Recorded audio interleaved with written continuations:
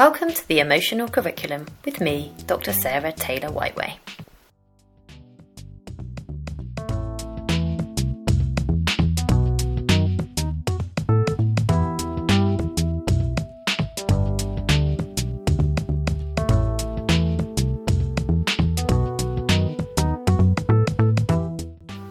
In an age when schools are increasingly looking towards building compassion within relationships, are we missing a trick?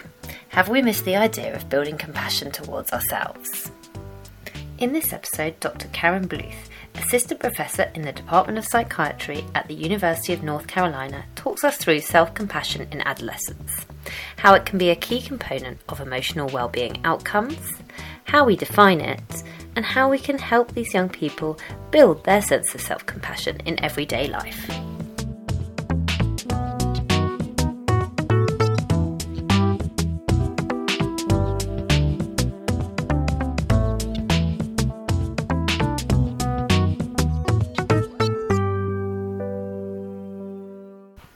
Karen, welcome to the Emotional Curriculum. It's a pleasure to be here. So I wanted to ask you first about what you interested in self-compassion and took you down this road in your research. Well, I think it probably started when I was a teen, and so I think like most teens, I had a lot of challenges, emotional challenges when I was a teen, and I struggled a lot with depression and stress, and so it wasn't necessarily an easy time for me. There were a lot of good things about it, but it wasn't easy. And so I really, as I got older, I became interested in how can we make this period of time, this developmental stage, easier for teens. And also, it's just gotten harder over the years. It's this generation of teens, I think, struggle a lot more with things like stress, anxiety, and depression. To no fault of their own, I think there's a lot of pressure on kids now that there wasn't when I was a teen. So I think that's where it started. And then I've had a mindfulness practice since I was a teen. I started learning how to practice. It wasn't called mindfulness then. It was a different kind of meditation. But I started when I was about 16, 17. So that has been a cornerstone of my life. That's been an anchor for me throughout my whole adult life. So that was always an interest. I was also a classroom teacher for almost 20 years, and the last 10 of which were with teens. So it's been a big interest of mine over all these years. And so my interest really has been around how can we make this period of time a little bit easier for teens. It doesn't have to be this difficult. Your research has looked specifically at self-compassion and how this can help teenagers. How did you first become interested in this area? Well, I didn't really come across it until sometime in the 90s when my meditation group was passing around a cassette tape of Poetry of Self-Compassion by David Whyte, a British poet. And he read a number of poems about self-compassion. And it was at a time in life when my kids were little and they were, I spent seemed like quite a bit of time driving around with them in their car seats, trying to get them to go to sleep. And I would have this cassette tape in the tape deck in the car and would listen to these poems, and they really became, I internalized them. And I think that's where it started. And then my interest grew out of, I was in grad school later, and I started reading Kristin Neff's work on self-compassion, which started around 2003. And you spoke there about Kristin Neff's work. What is the research telling us about self-compassion in teenagers? Yeah, well, in 2010, there hadn't been any work done on self-compassion in teens yet. And the first article actually was published, I think it was 2010, with Kristin Neff and Pittman McGehee, and talked about how there correlations between self-compassion and mental health, emotional well-being in teens. Before that, there had been a fair amount of work that was done looking at self-compassion with adults in adult populations and showing how self-compassion correlates with health and emotional well-being in adults, but nothing had been done on teens. So the first article was 2010, and then there's another article in 2011, and then I published an article in 2012. And then from there, over the last 7 years or so, there's been quite a few more articles published. I think there's maybe 30 or 40 articles on self-compassion in teens published now. And basically what we're seeing is the same kind of findings as we see with adults.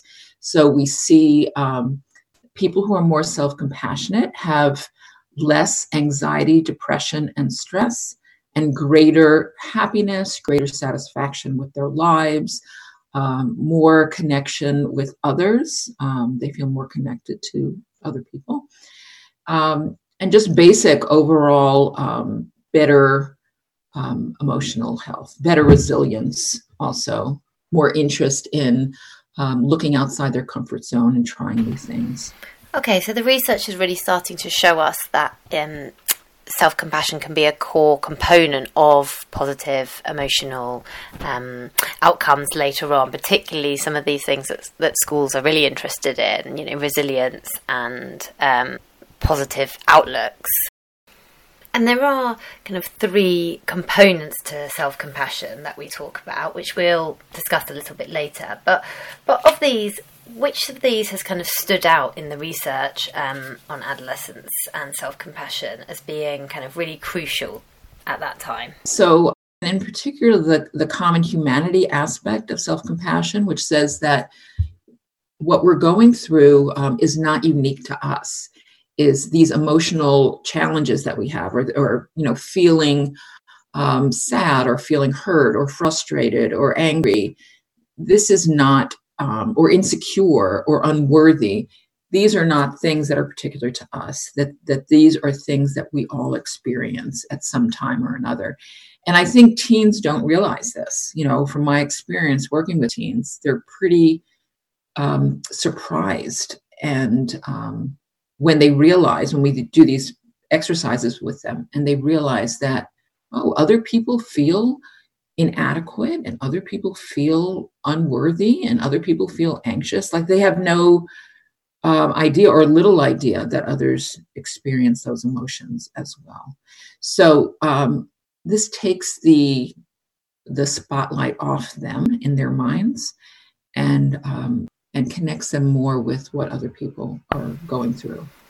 Okay, and that kind of fits with ideas in neuroscience that actually, during this rewiring period in the brain for adolescents, they sometimes lose that perspective of kind of how others are feeling and are a bit more inward looking. So that would fit with that idea that actually they're struggling to understand that other people feel the same way, or that's part of our human experience to feel that way. So that's really interesting. And could you talk us through the other components to self-compassion? What else makes up what we understand to be self-compassion? Yeah, so according to the definition of Kristen Neff, who is the pioneer in self-compassion, there are 3, as you said, there are 3 components of self-compassion. And the first is mindfulness, right? And knowing that this isn't going to last forever, what you're experiencing, and having a balanced perspective around it. And then the common humanity, the idea that I'm not alone in these emotional struggles that I'm encountering, and then self-kindness. So being kind to yourself and not being so self-critical and self-judgmental and so hard on yourself. We all tend to be extraordinarily hard on ourselves. So you mentioned mindfulness there, which I think is something that people would think of as quite distinct from self-compassion. Are these 2 concepts something that are correlated? Yes, yeah, absolutely. So in order to be self-compassionate, we need to be aware of what we're feeling and what we're experiencing. And that's the mindfulness piece. So noticing what's happening as it's happening, and doing so with a sense of curiosity. and interest, and just observing what's happening, and without spinning out. And we all tend to spin out, when something bad happens. So yeah, they're connected. They're overlapping constructs, mindfulness and self-compassion. And generally what we see in research studies is that they're pretty highly correlated with each other. They're different. They're not the same construct. They're different enough, but they are related. And some of your other studies found that there were other kind of aspects that were correlated with self-compassion as well. Resilience, for example. So we define resilience as the ability to bounce back from difficult circumstances.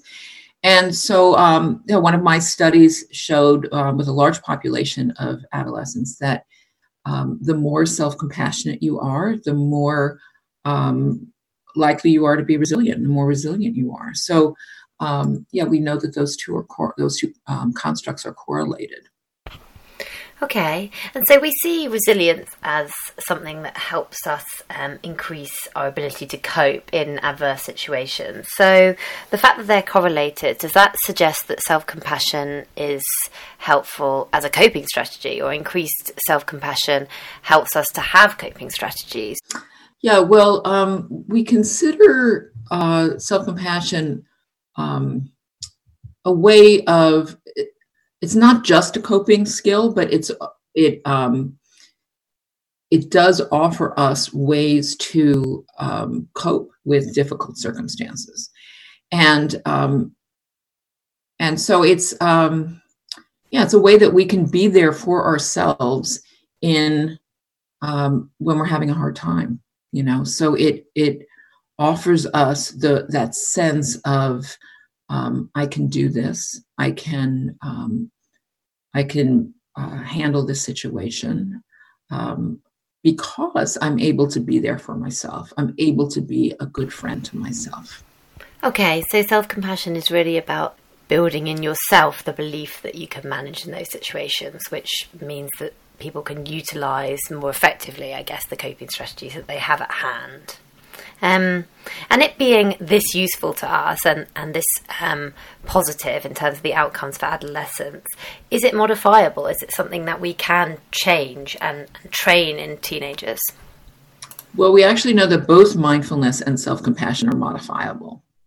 So we know through various intervention programs that we have researched that we can teach self-compassion. We know we can teach mindfulness also. There are a lot of interventions, a lot of programs for both kids and teens that show that you can teach mindfulness. But we have a program for adults called Mindful Self-Compassion, where we teach adults mindfulness skills. And I adapted that program along with a colleague, Lorraine Hobbs, for a program for teens. And we call that program Making Friends with Yourself. And we've now trained almost 200 teachers internationally in this program over the last 3.5 years or so. And what we see is that teens who take this program are more self-compassionate at the end of the program. Self-compassion goes up. So, and then of course, along with self-compassion, we see aspects of positive well-being. So less anxiety, depression, and stress, greater satisfaction with life, so greater overall well-being. So we know that we can teach self-compassion. Okay, and if listeners want to find out more about that program, we can put the link in the podcast description. So we've been talking about self-compassion in teenagers. Do we know about whether it changes with age? Is teenagers a particularly vulnerable point in terms of self-compassion? Yeah, so we know that, interestingly, when kids are in middle school, so around 11 to 14, that they pretty much have, girls and boys have around the same level of self-compassion and around the same level of satisfaction with life, same level of what we call perceived stress, the stress that they see themselves as under. And and also mood, negative mood. As they get older, when they're in high school, so age now, we're talking about maybe 14 to 18, that females have less self-compassion than males, and also less self-compassion than they did in middle school. So they kind of do a self-compassion dive. We also know that their satisfaction with life also decreases, as well as their stress level. So their stress gets worse, their satisfaction with life decreases, their mood gets worse from the time that they're in middle school to the time that they're in high school. And it's worse than also males of the same age. This correlates with the research that we have on depression. We know that around the same time, girls become more depressed during this period, from around the age 11 or 12 to 15 or so. And we don't know exactly why. There are a lot of theories on why this happens, but as far as I know, we don't know specifically. So for girls in particular, this is a really crucial time to be using interventions that help improve self-esteem. And on these interventions, on the Making Friends with Yourself program, what are you trying to build in the young people, and what things are you teaching that help to increase self-compassion? So we use all these different modalities really to get across the idea to teens that they really have what they need within them to work with the struggles that they encounter in everyday life, and that they can treat themselves with the same kindness and the same care that they treat their good friends. They're very kind to their friends, they're compassionate to their good friends, but they haven't yet learned, because our society doesn't teach them, to turn that kind of kindness and compassion towards themselves. So a lot of the focus is on empowering the young people to feel like they can use the skills they already have, but for themselves. Yeah, and we teach them a lot of what we call informal meditations. And informal meditations are things that you can do on the spot. So something happens and they're starting to feel stressed, and they can go right into one of these quick practices that take maybe 10 seconds, or 30 seconds, as a reminder to, okay, I can be nice to myself. I can support myself. I don't have to beat myself up. And it's very eye-opening for a lot of teens. They just really don't realize that, oh, I don't have to do this. I don't have to beat myself up, and I can still be successful, and I can still do well in school, and I can get into a good college, and I can have friends, and I can succeed in all those things that are important to me. So that's how the mindfulness and the sense of humanity kind of go hand in hand. We need to have that skill, or build that skill in the young people we work with, to be able to stop and take a moment to check in with themselves before they can do the positive self-compassion aspects of it. Yeah, so I think what we all tend to do when we have these negative feelings, push them away, because we don't want to feel them, because they're not fun to feel. It's not fun to feel hurt. So, we'll cover hurt with other feelings like anger. And, but what we know is that when we allow ourselves to feel those feelings and work with them and give ourselves support as we're feeling those feelings, that we can move through them more easily and more quickly. So, so, and it's a lot easier to be with a feeling of feeling hurt when you know that you're not the only one, when you know it's not because you've done something wrong.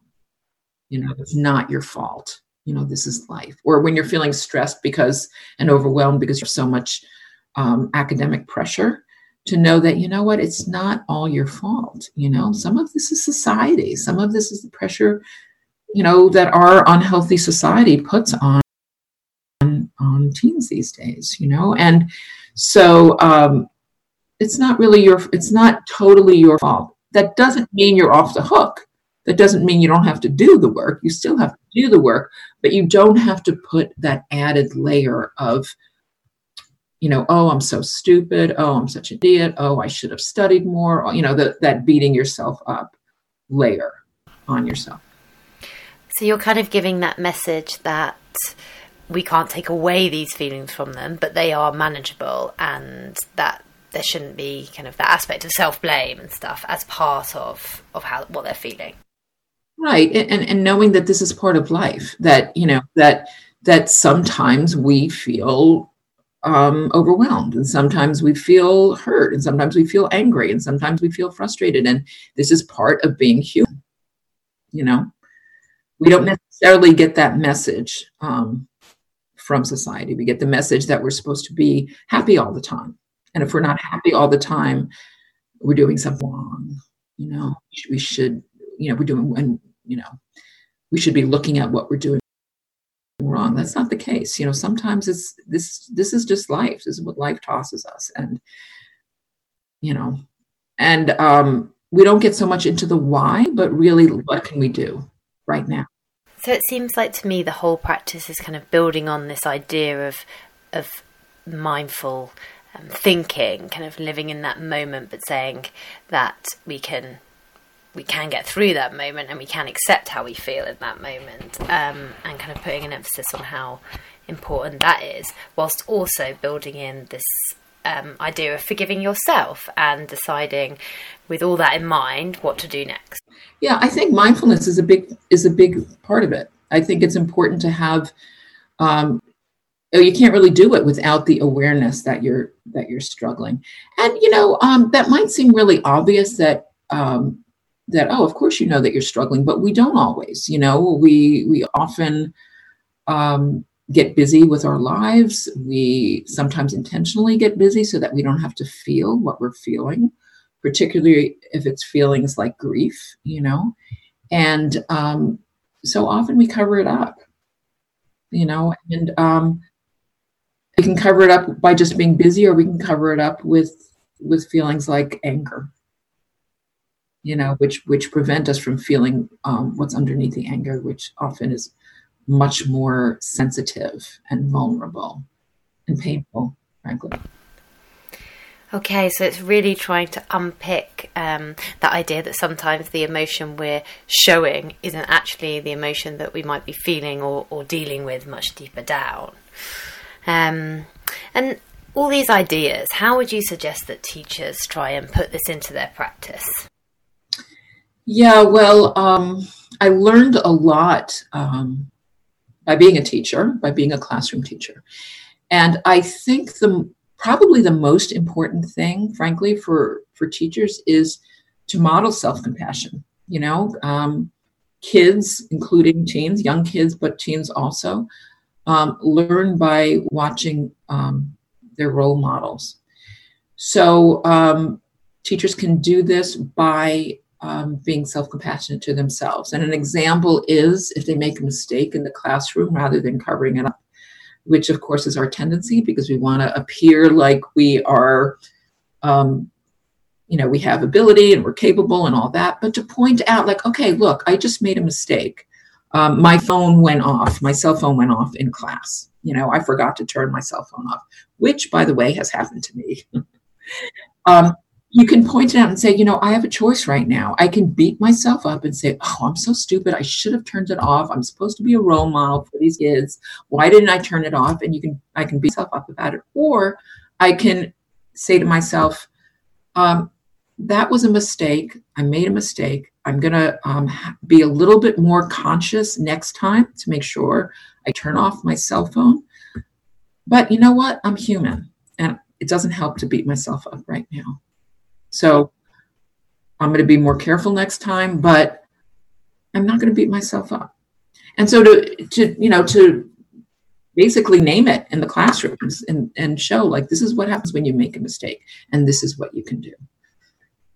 And that's one way. And another way is when the students make mistakes, also modeling how or walking them through how they could respond to themselves. So, when a student says, I'm so mad at myself. I got this bad grade and, yada, yada. The teacher can walk the student through the process of saying, well, this is what you can do instead. You can say, look, next time I'm going to study more, but you can let go of it and not beat yourself up. So when teachers see those moments where teenagers are showing less self-compassion towards themselves, what are the kind of conversations they should be having at those points? When the moment comes up, when you're when you're seeing a student beat themselves up and be hard on themselves, whether it's something academic or, sports or, how you can walk them through and say, you don't have to, you can still be successful and you can still reach your goals by not being so hard on yourself. And in fact, what we know from research is that people are more motivated to reach their goals and to take chances when they're more self-compassionate. So I think catching those moments when students are beating themselves up and intervening. Okay, so for teachers, it's really about being aware and alert to those moments. And if you can catch them at that time, then you can make a big influence in changing those thought patterns and building in that sense of humanity and the idea that everyone is going through things and you can change your thinking and you can kind of get through it. So Karen, thank you so much for coming on today. Oh, well, thank you. This has been really fun. And thank you for listening. You can find out more about some of the things Karen spoke about in this episode in the podcast description. And if you like this episode, then please do subscribe and leave a review. You can follow us on Twitter at EMCurriculum, and you can get in touch by emailing theemotionalcurriculum@gmail.com. See you soon!